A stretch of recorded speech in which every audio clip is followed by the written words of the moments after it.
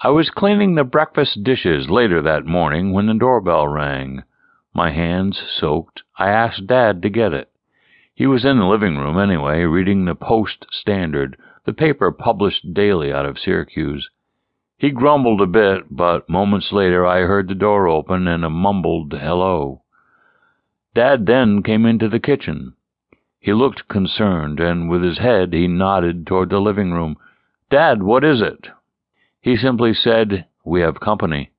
"Oh?" Drying my hands, I went into the living room, startled by the woman sitting on the sofa, anxiously wringing her hands. When she saw me, she stood.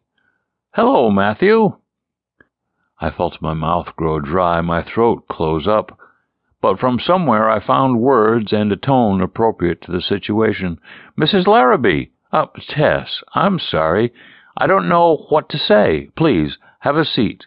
Can we get you something? Coffee? Anything?" I said, my voice trailing off. I felt hopeless, guilty.